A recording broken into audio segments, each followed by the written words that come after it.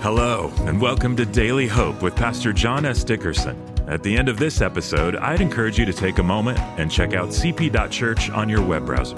Connection Point is a church that is fully online, and we've created digital tools specifically to help you follow Jesus every day from anywhere in the world. Well, I pray this short devotional inspires and challenges you to take the next step in your faith journey. Now, let's hear from Pastor John. Hey, welcome back to Daily Hope. We have been going through the books of the Bible, looking at a thematic verse from each, and we're on the fifth book of the Bible. Now, while we do this book, Deuteronomy, I should point out that these first 5 books of the Bible, they're called the Pentateuch. Penta, meaning 5. So really, they're the first 5 books of the Bible. You don't have to memorize that. It's okay if you don't. But they're all thematic. We believe that most of this was written by Moses, with a little bit at the end here of Deuteronomy probably written by Joshua, his successor.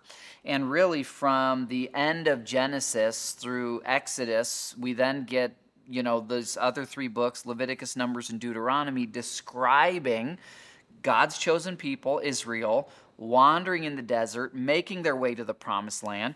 And in the book of Deuteronomy, we really get this reminder for the people of what God has done and this encouragement to rededicate their lives to Him. So let's just join in that spirit today. God, I want to be reminded of what you've done, and I want to rededicate my life to you.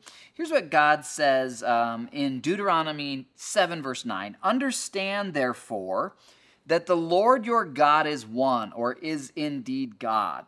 He is the faithful God, who keeps his covenant for 1,000 generations and lavishes his unfailing love on those who love him and obey his commands. Let's be those who love him and obey his commands today. I'll see you tomorrow.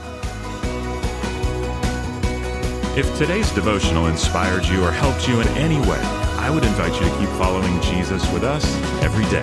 Visit cp.church to learn how to gather with us online or in person for our weekend services.